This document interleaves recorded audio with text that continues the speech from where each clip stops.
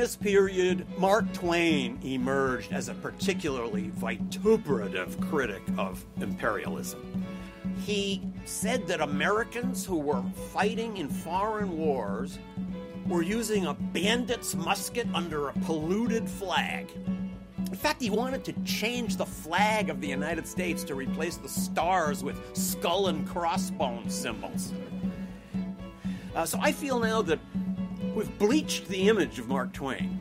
We've made him too much into a pleasant dinner guest, when actually he was not a friendly dinner guest at all, as Theodore Roosevelt came to realize. That's Stephen Kinzer, and this is Alternative Radio. I'm David Barsamian. Welcome to this special 4th of July program featuring Stephen Kinzer on Theodore Roosevelt, Mark Twain, and American Empire. Why has the United States intervened so often in foreign lands? What are its origins? Having expanded its borders largely through its destruction of indigenous peoples, the U.S. went on to project its power globally.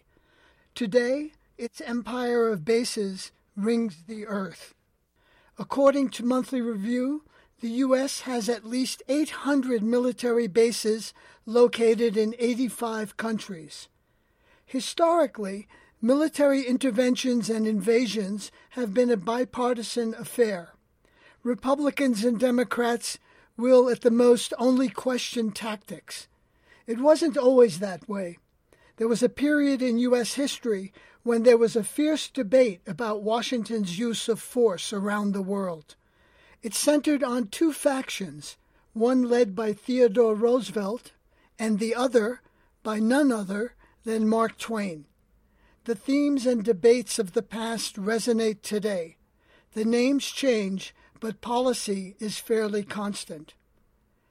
To talk about these issues is Stephen Kinzer. He was a New York Times correspondent and bureau chief in Nicaragua, Germany, and Turkey. He currently teaches at Brown University. He's the author of many books, including Overthrow, All the Shah's Men, The Brothers, and The True Flag. This classic from the AR archive was recorded in 2017 at Brown.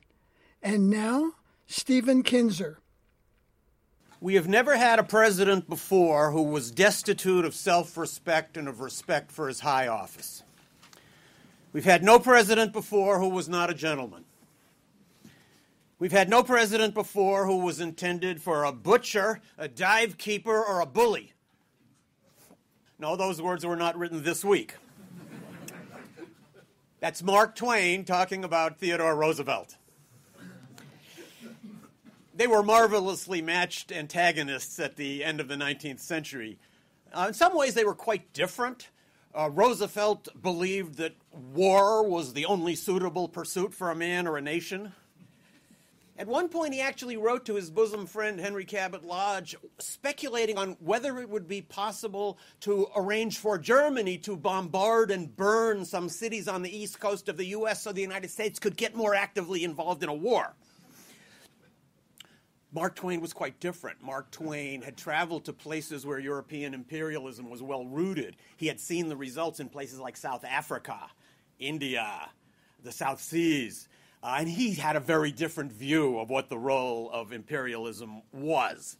On the other hand, in a certain way, they were well matched and equal. They were both activists and writers as well as thinkers, and both of them created their own personas. They had great egos, and they invented themselves. These were people who could never turn away from a crowd or a photographer or an interviewer. Aware of each other's popularity, they never attacked each other in public. But we know from their writings and their comments what they really thought of each other. So Twain described Roosevelt as clearly insane.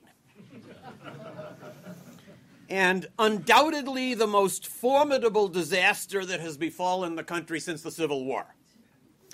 Roosevelt returned the favor by saying he would like to skin Mark Twain alive. Now, what were they arguing about? They represented two poles in an argument that consumed the United States 120 years ago and that still consumes us. All of our foreign policy choices in the United States could be reduced essentially down to one word, which is intervention. We're always trying to figure out, where do we intervene in the world? When? With what tools? Under what circumstances? With what goals? We imagine that we're coming up with new arguments and that this is a new debate. But actually, this debate is actually quite old. It goes back more than a century. I teach about the Spanish-American War, and I'm pretty familiar with that history, but there's a huge piece of it that I never understood, that I never knew, that's not in any of the books. During this period, the United States made a huge decision. When the Senate began its epochal debate, which I'll talk about in a moment, one senator started out by saying, "This is the greatest question that has ever been presented to the American people." It was. He was right, and it still is. But that question was not decided easily. This huge choice, we're not going to stop at the borders of North America.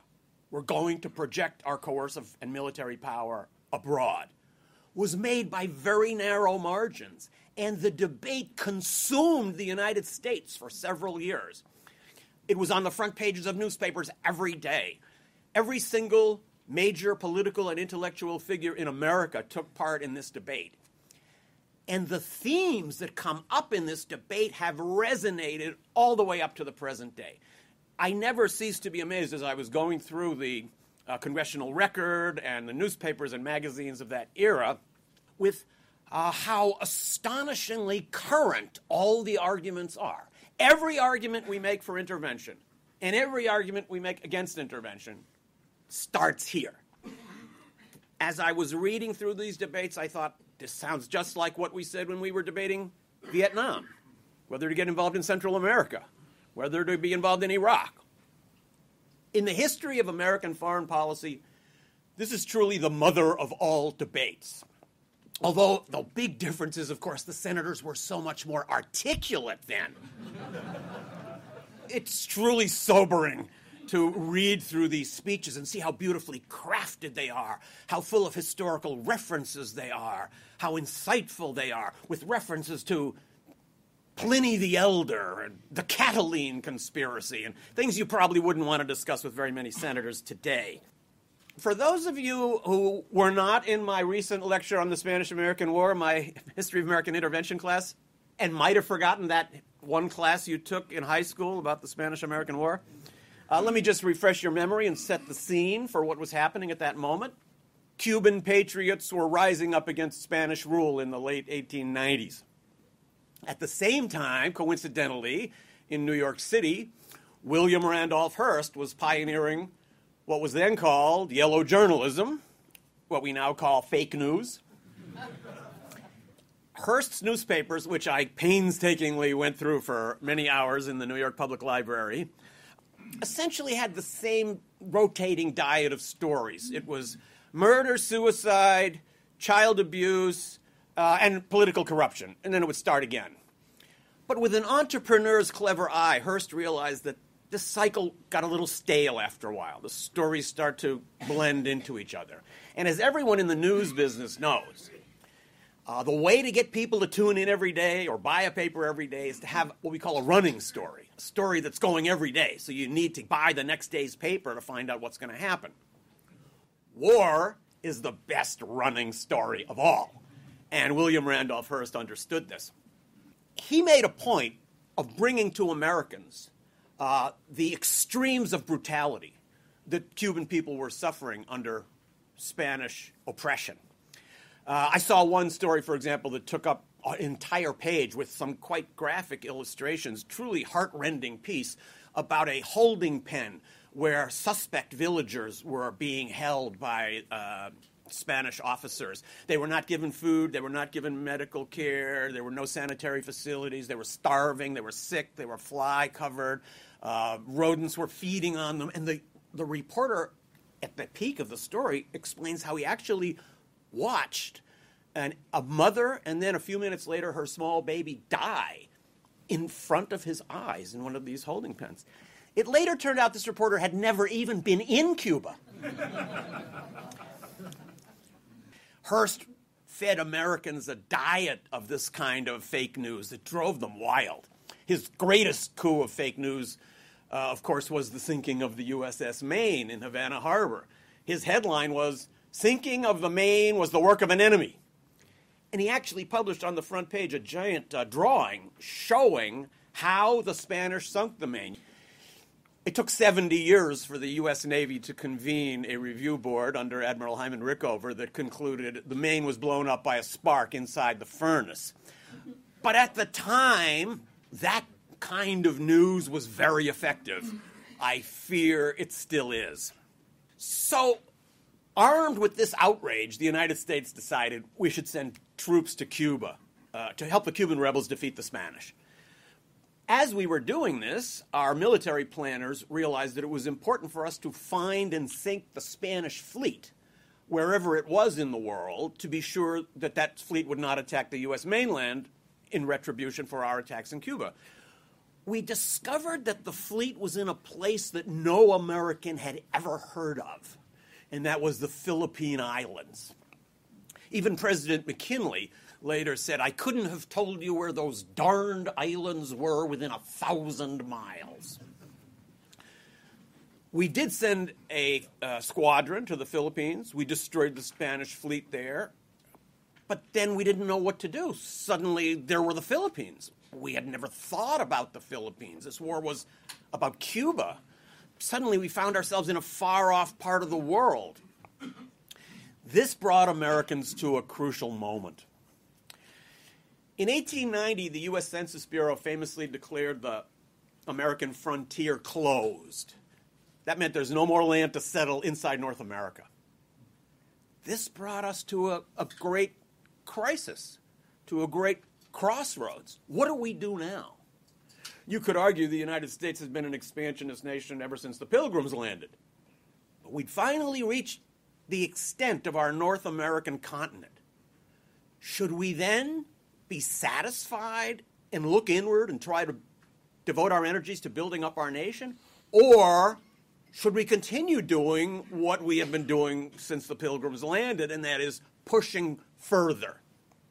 At the end of 1898, the U.S. government imposed on Spain a treaty called the Treaty of Paris, by which we acquired Spanish territories. We acquired Puerto Rico, Guam, the Philippines, for which we paid $20 million.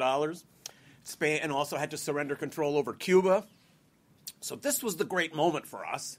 But that treaty, the Treaty of Paris, had to be ratified by the U.S. Senate.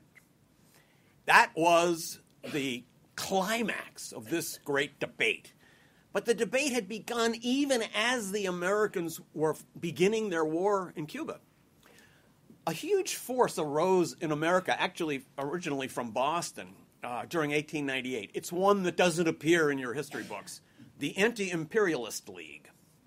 This organization had chapters all over America, held meetings in dozens of cities, circulated hundreds of thousands of leaflets and newsletters, and attracted some of the leading figures in America. So the vice presidents included Andrew Carnegie, the richest man in America, and a few people with whom you wouldn't expect to see Andrew Carnegie sitting around a table, like Jane Addams, the great social reformer, Samuel Gompers, the principal labor leader of that era, Booker T. Washington, the most prominent African American of that period, intellectuals like William James, politicians like Democrat William Jennings Bryan, Republican Benjamin Harrison, the immediate past president Grover Cleveland. All these people were involved in the anti-imperialist movement. The first meeting in American history to protest the policy of expansion abroad was held on June 15th, 1898 in Faneuil Hall in Boston. And here is a snippet from the opening speech by a Boston clergyman and theologian. The policy of imperialism threatens to change the temper of our people and to put us into a permanent attitude of arrogance, testiness, and defiance toward other nations. Once we enter the field of international conflict as a great military and naval power, We shall be one more bully among bullies.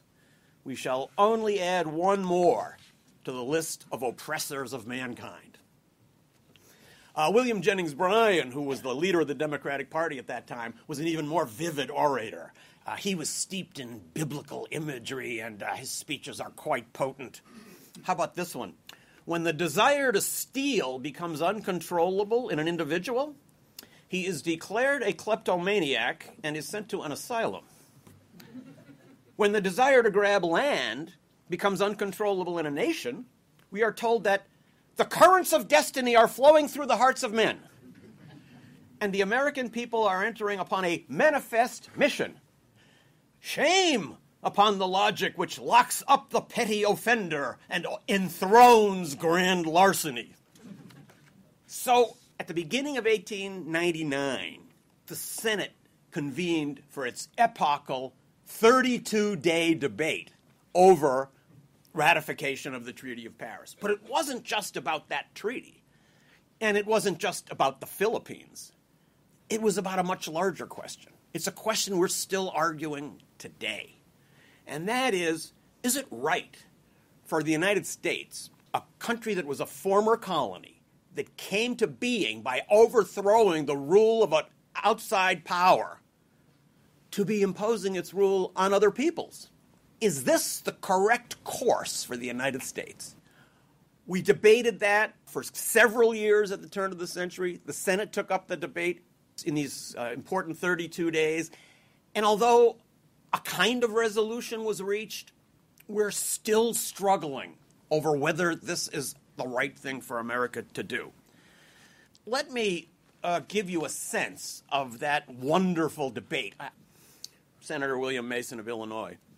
For over 100 years, every lover of liberty has pointed to this sentence: all just powers of government are derived from the consent of the governed. This sentence has been a pillar of fire by night and a cloud by day to the downtrodden and oppressed around the world. No, Mr. President, we will not amend that sentence now. Not liberty, Mr. President, for your family as I prescribe it. Not liberty for you or your children at my dictation. Not Austrian liberty for the Hungarians. Not Spanish liberty for Cuba. Not English liberty for the United States. And not American liberty for the Philippines, but universal liberty. Universal liberty for which our fathers died. The answer then comes back from a great imperialist figure from Indiana, Albert Beveridge, another brilliant speaker who used rhetoric as the way to propel himself from poverty up to power. The opposition tells us that we ought not to govern a people without their consent. I answer, the rule of liberty, that all just government derives its authority from the consent of the governed, applies only to those who are capable of self-government. This, of course, had a heavy racial overtone. It meant that countries populated by white people can rule themselves, but those populated by anyone else need to be ruled by white people. And that was an argument that was repeatedly made during this debate. Two of the antagonists in this great Senate debate were both Republican senators from Massachusetts. One was Henry Cabot Lodge. Lodge was a key member of the imperialist triumvirate, you could call it. So he was the Mephistopheles behind the other senators and the real conceiver of the imperial project. Hearst was the mighty megaphone, and Theodore Roosevelt, of course, was the public face of the imperial project. So here's Henry Cabot Lodge, and ask yourself if this is not an argument we still hear today. I do not believe that this nation was raised up for nothing. I have faith that it has a great mission in the world, a mission of good, a mission of freedom. I believe that it can live up to that mission. Therefore, I want to see it step forward boldly and take its place at the head of nations. To which his Republican colleague, George Frisbee Hoare, cried back, "You have no right at the cannon's mouth to impose on an unwilling people your Declaration of Independence and your Constitution and your notions of freedom and notions of what is good." This is the same debate we have been having ever since. During this period, as the Senate was opening its debate on the Philippines, Rudyard Kipling wrote and published his famous poem, The White Man's Burden. Actually, the full title of that poem is The White Man's Burden, the U.S. in the Philippines. It's written specifically for this moment. Take up the white man's burden, send forth the best you breed. Go bind your sons to exile, to serve your captives' need, to wait in heavy harness on fluttered folk and wild, your new-caught sullen peoples, half devil and half child. During this period, Mark Twain emerged as a particularly vituperative critic of imperialism. He said that Americans who were fighting in foreign wars were using a bandit's musket under a polluted flag. In fact, he wanted to change the flag of the United States to replace the stars with skull and crossbones symbols. At one point, he lamented, it was impossible to save the great republic. She was rotten to the core. Lust of conquest had long ago done its work. Trampling upon the helpless abroad had taught her by a natural process to endure with apathy the like at home.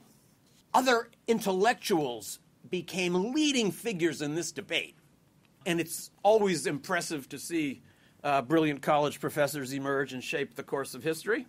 One of them was William Graham Sumner, now thought of as the founder of the School of the Discipline of Sociology, and not incidentally the inventor of the term ethnocentrism. This is a line that he wrote more than 100 years ago. Ask yourself how true this came. The great foe of democracy now and in the near future is plutocracy. Every year that passes brings out this antagonism more distinctly. It is to be the social war of the 20th century. In that war, militarism, expansionism, and imperialism will all favor plutocracy. Therefore, expansionism and imperialism are a grand onslaught on democracy. Now, President McKinley had to square this difficult geopolitical circle. It was his job to explain to Americans why it was right, for the first time in our history, to send American soldiers to a foreign land and shoot down people who honestly believed that they were fighting for their own freedom and national independence. He came to Boston and made a speech at a grand banquet. And he used an explanation that still resonates. Did we need their permission to perform a great act for humanity? We had it in every aspiration of their minds, in every hope of their hearts. It takes us back to this missionary view that the United States has discovered a wonderful key to the prosperous, democratic, free society, and how churlish and selfish it would be for us to keep that secret to ourselves.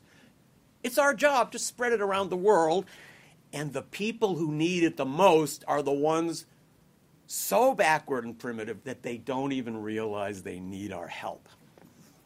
That's the line that McKinley was predicating in that period, and it still resonates. So the Senate debate, as I said, went on for more than a month. During that month, fighting began in the Philippines. It broke out just as the vote was about to happen, leading a number of senators to suspect that this was more than just coincidence. As soon as news arrived in Washington that fighting had broken out in the Philippines, naturally some senators were more moved to vote in favor of the expansionist project. I believe that the Americans, and particularly President McKinley, truly felt that the Filipinos would welcome us. The idea that the Filipinos had been fighting against Spanish rule for years and were not ready to change one foreign ruler for another never occurred to American leaders. We felt that since the United States was so completely different from any other imperial power, everyone would welcome us. But in fact, of course, the the Filipinos, like so many other peoples, viewed us just like any other interventionist power, just the opposite of what we had expected.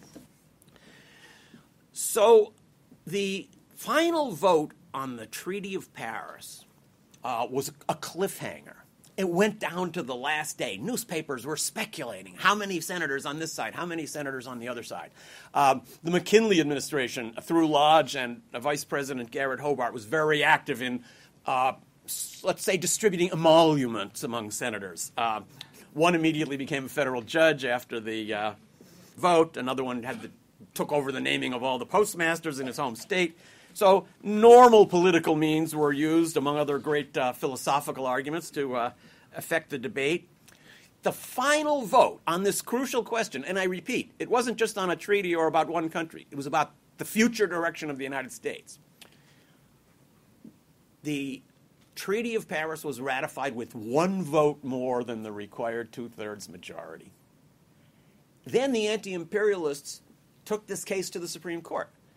They argued that it was unconstitutional for Americans to rule people anywhere without granting them basic constitutional rights. The Supreme Court rejected that argument by a vote of 5-4.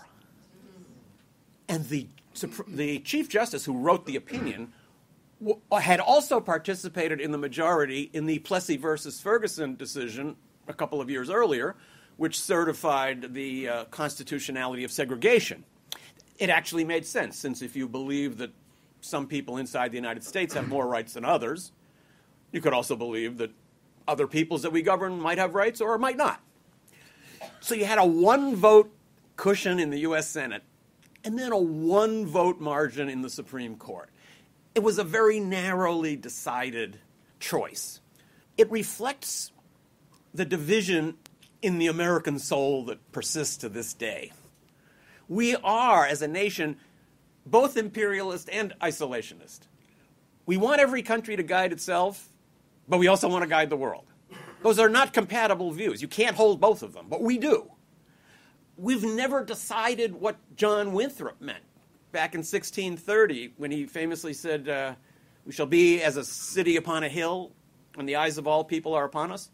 So did he mean we should go out into a sinful world and redeem it? Make it godly? Or did he mean we should build a virtuous society at home and hope that others would copy it? We still want to believe both of those things, even though they're contradictory. This is a pattern that I see all the way from Theodore Roosevelt to Barack Obama. They all begin their presidencies very excited about using military power to achieve their ends in the world. Then, as their terms proceed, they begin to see the trouble that this brings. And towards the end of their terms, they tend to be less open to intervention. So Theodore Roosevelt was a great example. Here was the greatest nation grabber in American history. When he suddenly came to power after McKinley's assassination, woe to any nation on which the U.S. had ever cast a covetous eye. There was speculation in the newspapers about where we're going next. Will we annex Guatemala or Nicaragua? Are we going to try to take over Canada? Which slices of China are we going to take? Could there be colonies in Africa open to us? But Theodore Roosevelt didn't do any of that. After his first intervention to take land for the Panama Canal, he never did it again. He moved on to other issues, principally confronting big business and working on protecting the natural environment. And later in life, he always liked to point out that he never ordered an intervention in which a single life was lost. Presidents do tend to calm down on intervention as they spend time in power, which is, I think, a positive thing, although you wish every president wouldn't have to learn the same lesson over again and take several years and several wars to do so. So for me, that is the episode that I'm trying to bring back. I think it also has a great message for us today. I think all of us, regardless of where we are in this debate, can take inspiration from the titans who squared off at this moment. Only once before in American history, at the founding of our nation, have so many brilliant Americans been so intensely engaged in a debate so fraught with meaning for all humanity. During the Senate debate, it was pointed out that this question was even more important than the question of slavery, because the slavery question only affected people that lived inside the United States. This decision was going to shake the whole world. Those of us in particular who are critical of some of the directions of American foreign policy can also take from this debate the inspiration of realizing that we're not making this up. Actually, we're in a rich American tradition, which in some ways has been denied to us by the disappearance of this story from our history books.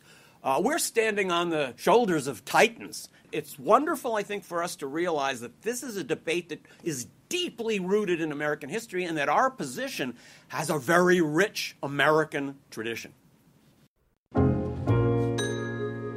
You're listening to Stephen Kinzer on Theodore Roosevelt, Mark Twain, and American Empire.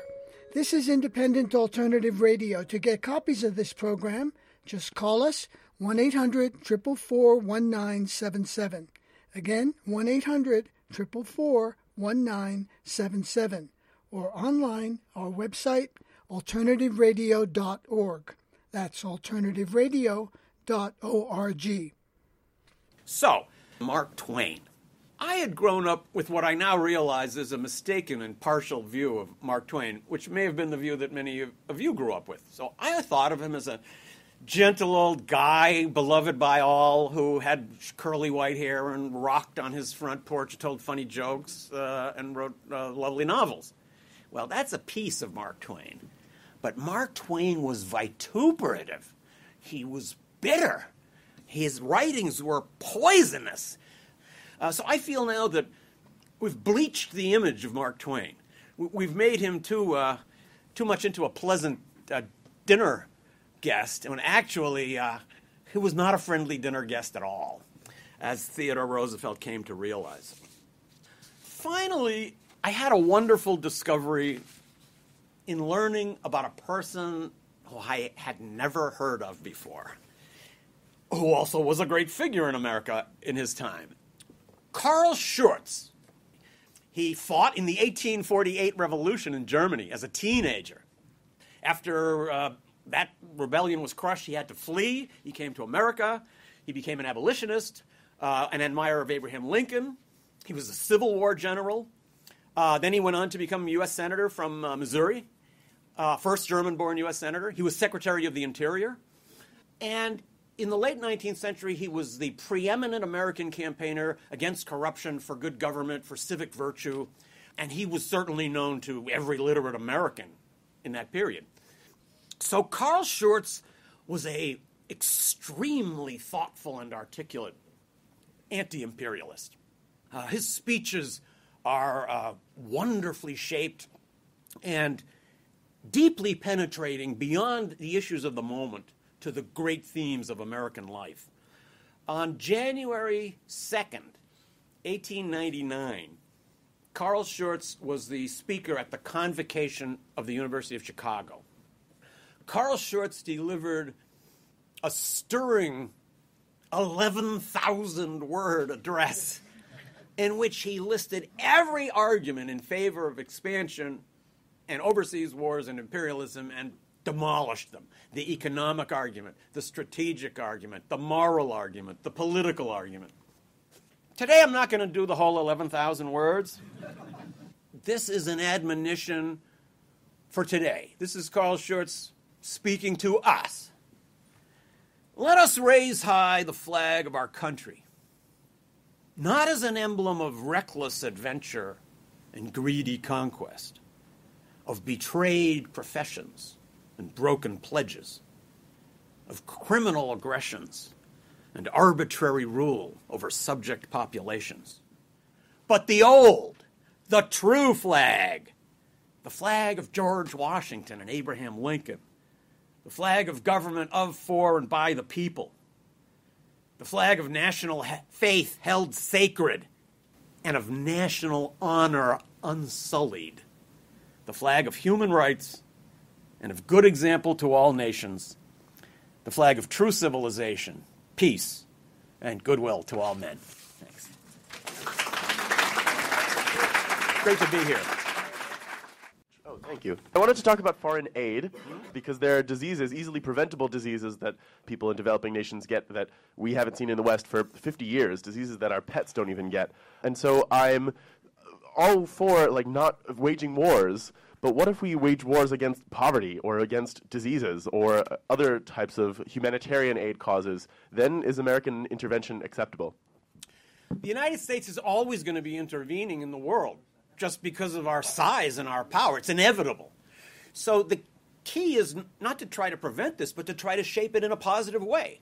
You're absolutely right that the United States has a magnificent role to play in the world, as long as it's not confrontational, as long as it's working with other countries instead of against them. One of the things that I notice as I travel around the world is that despite all of our sins, huge numbers of people have tremendous admiration for the United States. They admire us. They want what we have. They want to have a society like ours. The United States has a great story to tell in the world, but we're not telling it. We've given up, essentially, on trying to promote that aspect of our society, which I think is the essence of our society. All of our libraries and America houses and consulates are being turned into fortresses or closed. And now we're giving too many people in the world the idea that the face of America is night raids, drone attacks, Guantanamo, Abu Ghraib, foreign interventions. This is not who we are, but it's the face that we show too often. Our foreign policy has become heavily militarized. I would love to see a shift from our foreign policy away from military toward diplomatic. Robert Gates, the Secretary of Defense, famously told his colleague, Secretary of State Hillary Clinton, once that he said, "I have more people in my military bands than you have diplomats in the entire State Department." And it's true. That gives you a sense of how imbalanced our approach to the world is. For many years, the United States felt invulnerable. We understood that our foreign interventions created blowback, but it didn't reach our shores. In the modern world, that isolation is over. We need to be thinking more seriously about cooperating with other countries. And allies, partners, only emerge when they like you, when they admire you, when they want to help you, when they feel a sense of common interest. And if we don't project a sense that we are a country that people want to be allied with, they won't ally with us. How many countries in the world are allies of China? China's not a country that automatically makes governments or nations or people think, I want to be like you, I want to be your friend. But America's the opposite. We draw people by who we are. And that's why it's so important to show people who we really are. A couple questions. One is, could you just tell us how you chose this particular book? What was the spark that got you on this? And second of all, since we're at Brown, and Brown's most famous diplomat is John Hay. John Hay Library, he coined the term Splendid Little War, I believe, to describe the Spanish-American War. And did he play any part in your narrative, in your book? Well, I read a lot about the Spanish-American War. I know a lot about it, and I teach about it every year. And this story, to me, is a huge part of the Spanish-American War story. You can't tell the story without this, but this piece never appears.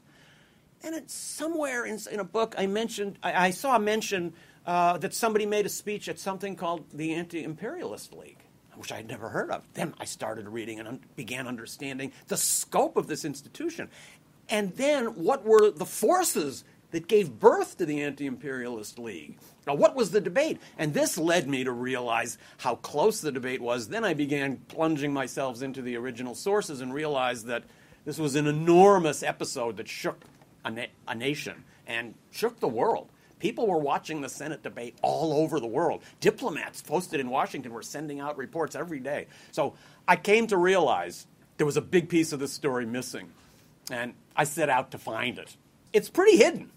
As for John Hay, he did play a role in this. So he was Secretary of State under both McKinley and Roosevelt, as Roosevelt kept him on after McKinley's assassination. John Hay, of course, had seen the entire second half of the 19th century. He had gone from being private secretary to Abraham Lincoln to being Secretary of State 50 years later under McKinley. You know, at Brown, he was known as Hashish Johnny. I'm not going any further into that one.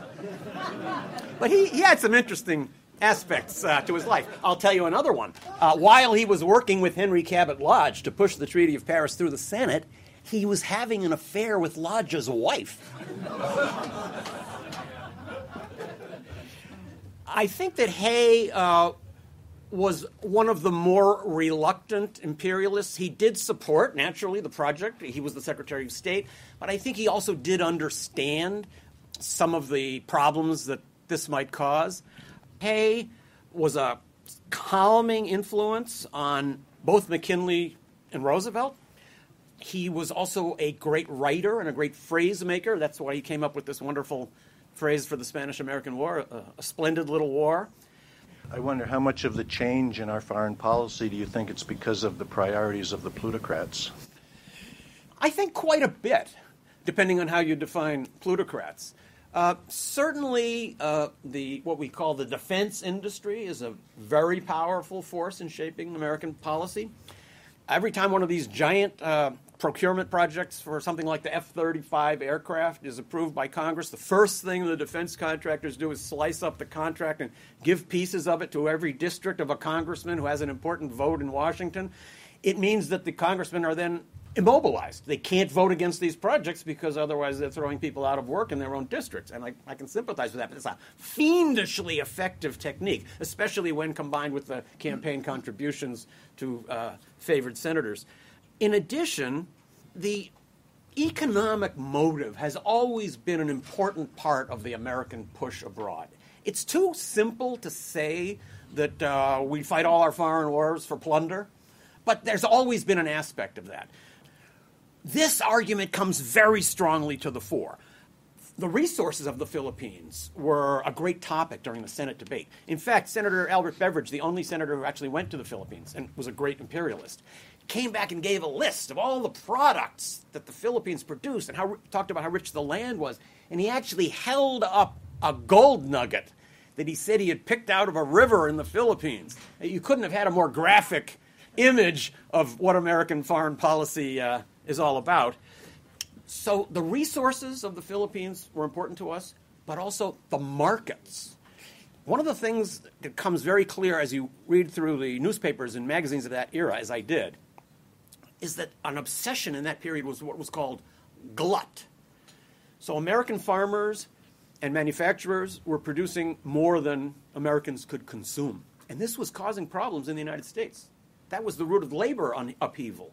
We had strikes. We had Pinkertons shooting down labor leaders on the streets in many cities. There were worries about instability in the U.S. And the theme of these articles always at the end is, we need foreign markets. And you can't trade with Europe because Europe has tariff walls. You can't trade with European colonies because that was the whole point of taking colonies. You trade with them and no one else can. So we need colonies of our own. The Philippine market was seen as a great lure, but the big one was the China market. You hear about this all the time in these articles. It's a great fata morgana out there that the Philippines could be our springboard into the China market. And there were articles speculating on how many head of cattle we could sell in a year in China if we could get the Chinese to eat beef instead of rice and vegetables. Or if we could get the Chinese to wear cotton clothing. How much cotton could you export in a year? These were great, fascinating prospects for American business people.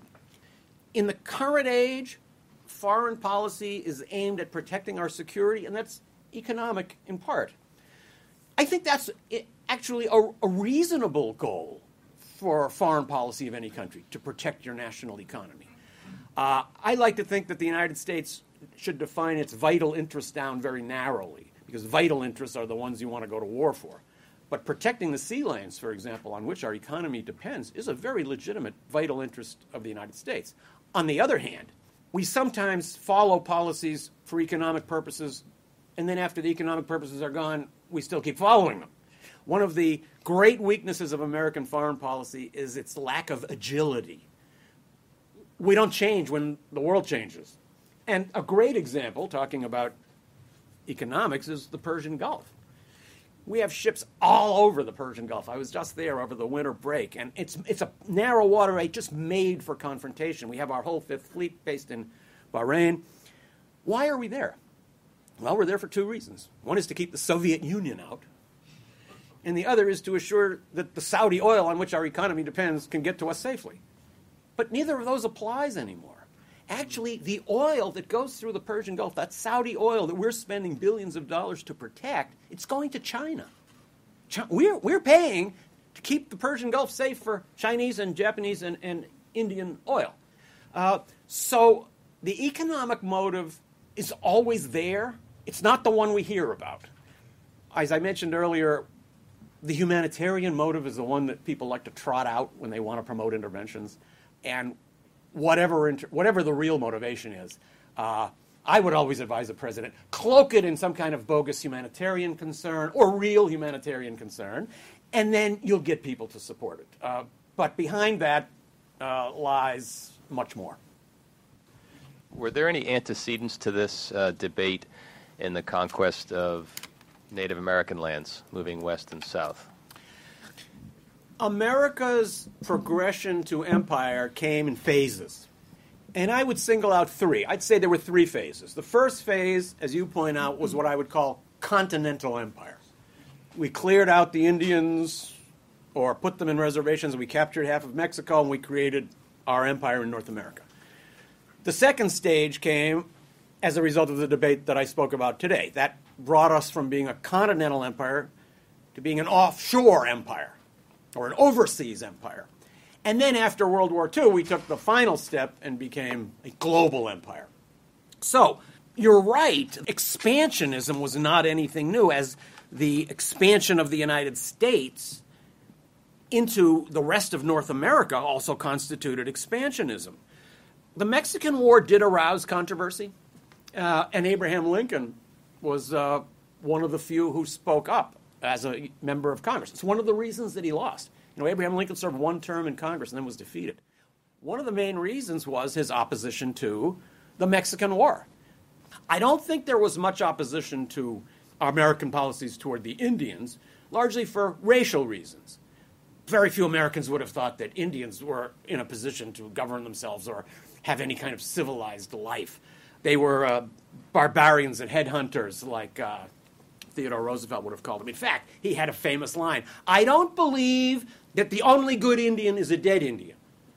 But I do think that 9 out of 10 are, and I wouldn't argue too much about the 10th." So that kind of attitude, I think, prevented any sympathy for the Indians or for the Mexicans. There was I wouldn't want to say a crescendo, there was a peep. There were a few peeps of protest. But that intervention happened very quickly, and in fact, Polk didn't even run for re-election after he had accomplished it. So I think the real debate over expansionism did not begin until we began to expand overseas. Don't forget that manifest destiny, that phrase was coined to mean it's our manifest destiny to fill up North America. Everybody in America believed that, with the exception of the poor victims. But it was when we decided to push beyond our geographical boundaries that we set off a national debate. You worked for the New York Times as a writer, and you touched upon the differences from the time that you worked there and today. Do you think things are worse, better, the same? I think there have been great moments in the history of the American press, but not enough of them. I was at the New York Times during the run-up to the Iraq War. It was very disturbing to me to see how the New York Times was beating the war drums with aluminum tubes and uranium from Niger and all of this. In fact, it was a factor in my decision to leave the New York Times. As a New York Times reporter, I wasn't able to say anything about what I really thought about the Iraq preparations and what nonsense it was that we were printing in our newspaper. But I thought if I were at the New York Times, I would be allowed to say that. So that was a factor in leading me to want to liberate myself. The great change in coverage of foreign news since I was a foreign correspondent is that so much foreign news reporting that you see in the American press now is written from Washington. I always like to look at the dateline. So if I'm getting the analysis of what's really happening in Mali and it's datelined Washington, I don't read it. Because I know how those reporters operate. You got a story to write. So you call the State Department. Then you call the Defense Department. You might call someone you know in the White House. You might call a couple of embassies, and then you call the think tank expert. Then you say, well, I've covered every base. I got a full story now. That's not correct. You're talking to all people who are in the same echo chamber. And that is very pernicious.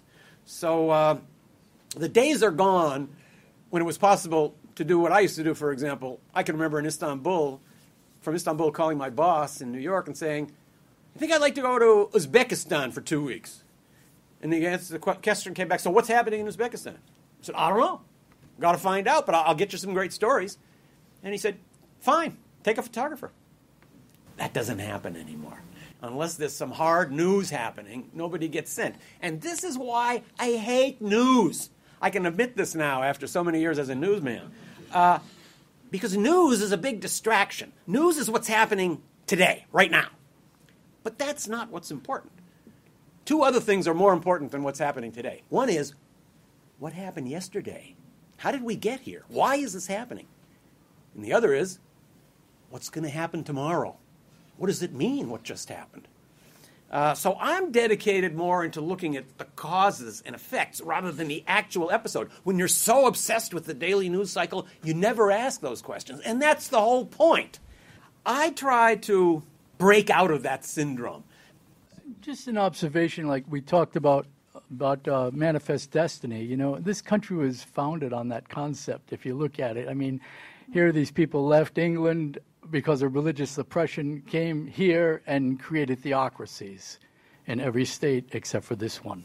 So it's pretty much ingrained in the psyche of probably all people to some extent. And I guess the idea is it probably comes down to an individual assessing that and finding out how we participate in that, basically. I think you're right, but I would just take exception to one thing you said, and that is it's the same for all peoples. I think there's something special about Americans. Mm-hmm.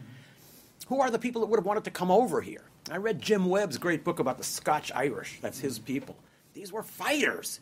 They were fighters in Scotland. They were fighters in Ireland. They came over here. Andrew Jackson and all these people came out of that same fighting tradition. Americans have a desire to win, to command, to dominate. Not every nation in the world feels that way. Americans are brought up with Calvinist ideals. One is the world is divided between good and evil. Many people in many cultures don't learn that. They're taught that we're all somewhat good and somewhat evil, and these qualities come out in different proportions according to different circumstances. We don't believe that. Calvinists also believe that it's not enough to sit home and hope that bad things stop happening and good things begin happening. You have to go out in the world and do God's work. We have a real missionary complex. Let me just close with this observation. It goes back to George Washington's farewell address. So this speech is sometimes dismissed as quaint and old-fashioned and applying to an era that's long gone. But I don't see it that way. To me, it's full of great wisdom for America. So he listed in his farewell address in 1796 the traps that America should avoid if it wants to avoid being dragged down like other great nations have been. Here are some of them. Frequent collisions, obstinate, envenomed, and bloody contests, overgrown military establishments, excessive partiality for one foreign nation and excessive dislike of another, the illusion of an imaginary common interest in cases where no real common interest exists, and projects of hostility instigated by pride, ambition, and other sinister and pernicious motives. Now, in his speech at the end, Washington admits that he realizes Americans are not going to pay attention to his rules. I dare not hope they will make the strong and lasting impression I would wish. Nonetheless, he insists on proclaiming the one principle that he says will prevent our nation from running the course which has hitherto marked the destiny of nations. Give to mankind the magnanimous and too novel example of a people always guided by an exalted justice and benevolence.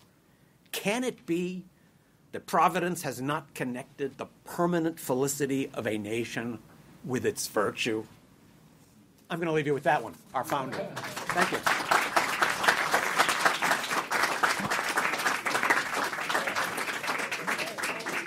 Thank you. You were just listening to Stephen Kinzer on Theodore Roosevelt, Mark Twain, and American Empire. He spoke at Brown University in Providence, Rhode Island in 2017. This classic from the AR Archive was recorded in 2017 at Brown University in Providence, Rhode Island. Stephen Kinzer was a New York Times correspondent and bureau chief in Nicaragua, Germany, and Turkey. He currently teaches at Brown. He's the author of many books including Overthrow, All the Shah's Men, The Brothers, and The True Flag. This program is produced by Alternative Radio. We are an independent nonprofit in our 37th year. We're supported solely by individuals just like you. We feature such voices as Noam Chomsky, Medea Benjamin, and Chris Hedges. To access our complete audio and book catalog, just go to our website, alternativeradio.org. Again, our website where we are podcasting, alternativeradio.org. To get copies of today's program, Stephen Kinzer on Theodore Roosevelt, Mark Twain, and American Empire, and for Howard Zinn's classic book, A People's History of the United States, call us 1-800-444-1977. That's 1-800-444-1977. Or online, our website, alternativeradio.org. That's alternativeradio.org. Printed transcripts, PDFs, and MP3s of this program are free of charge. Just call us, 1-800-444-1977. Joe Ritchie is our general manager and editor. I'm David Barsamian. Thank you for listening.